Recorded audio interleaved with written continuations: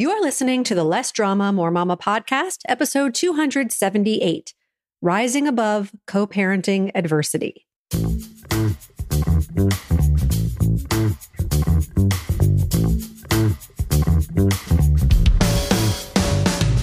This is Less Drama, More Mama, the podcast for moms who want to feel calm, in control, and confident about how to handle anything life throws their way. If you're ready to go from feeling frazzled and disrespected to feeling calm and connected, this is the podcast for you. I'm your host, Pam Howard. Hey, Mama. Welcome to the show.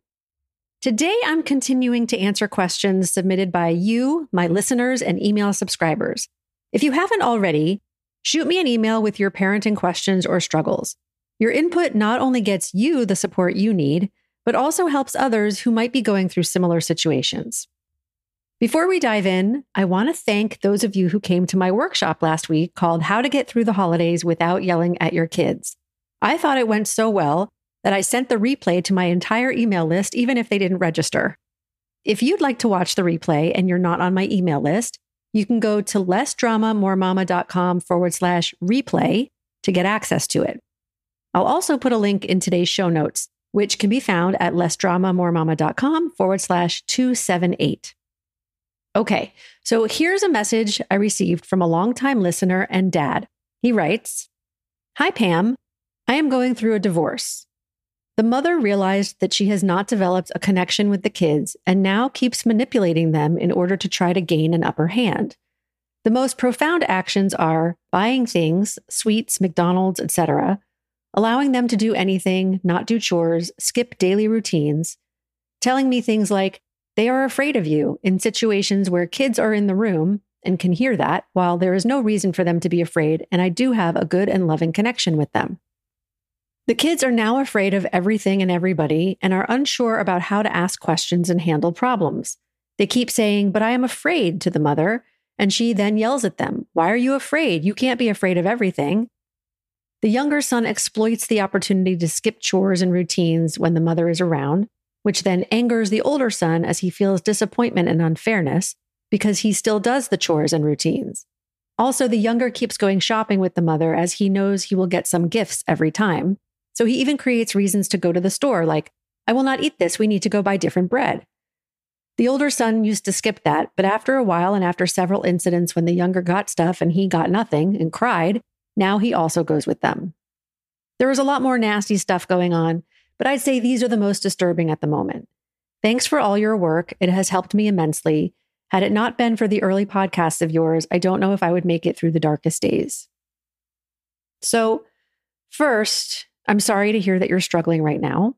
It's clear that you care deeply about your children's well-being and that you're committed to fostering a positive environment for them. I'm glad you reached out, and I appreciate your kind words about the podcast helping you through tough times. Your story resonates with me. I've spoken about my divorce and sprinkled in details about my relationship with my ex-husband on occasion, and I think the lessons I've learned might help you and others dealing with shared parenting responsibilities under any circumstances. It's not uncommon when co-parenting, especially during a divorce, to encounter feelings of frustration and powerlessness. But it's important to recognize the power you do have to shape your co-parenting dynamics positively and contribute to a more peaceful experience for you and your children. Separating the facts from your story is the first step. Your story is powerful, but the facts are few. The only things we know for sure are that you're going through a divorce, the mother buys your son sweets and McDonald's, and she said, quote, they are afraid of you when your sons were in the room. Everything else is your story about what you make those facts mean, and you likely have piles of evidence in your head about why your story is true, but much of that is based on patterns of thinking you've established in the relationship and what you choose to focus on. When you believe something to be true, your brain will look for and find proof to support that belief and will even ignore evidence to the contrary. I want to encourage you to consider this. Blaming and vilifying your ex might feel justified, but it doesn't empower you. Taking back your power starts by recognizing that it's your thoughts about her being manipulative and nasty that are causing your anger. Believe me, I know how hard this can be to hear. My ex said things about me that were untrue, and I shared my victim story with everyone and anyone who would listen, but it only made me feel more powerless every time I told it. Things changed when I shifted my story and took responsibility for my emotions. The best thing you can do for yourself and your sons is to stop blaming and focusing on how their mother is or isn't showing up, and start focusing on how you want to show up. Who do you want to be when she says they're afraid of you? Who do you want to be when you hear that they didn't do their chores or they ate McDonald's for dinner? Let go of the need for her to be different. Accept her for who she is and be the emotionally mature one in the relationship. These things were transformative for me after my divorce: acceptance, responsibility, and rising above adversity. Keep in mind that she's going through a divorce too, and divorce is challenging for everyone involved. If she realized that she doesn't have a great connection with the boys, the actions that you interpret as manipulative might just be coming from her own fear and worry about their relationships. How can you find where you and she are behaving in similar ways?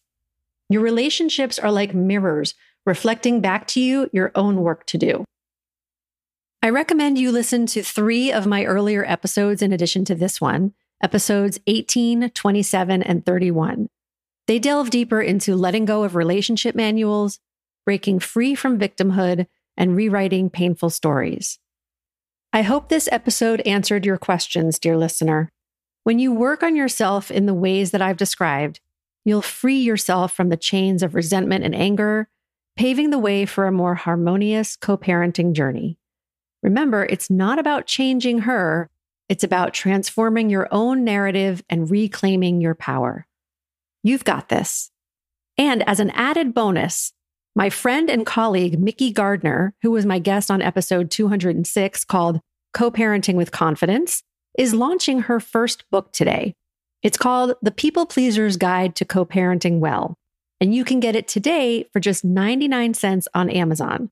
So I'll put a link to that in today's show notes as well. That's it for today. Please share this episode with someone you think might need to hear it, and I'll talk to you again next time. Bye-bye. If you enjoy listening to this podcast and you're ready to feel calmer, more confident, and more at peace in your family and life, I invite you to sign up for a free consultation with me to learn about how my coaching can help you achieve the exact life you want.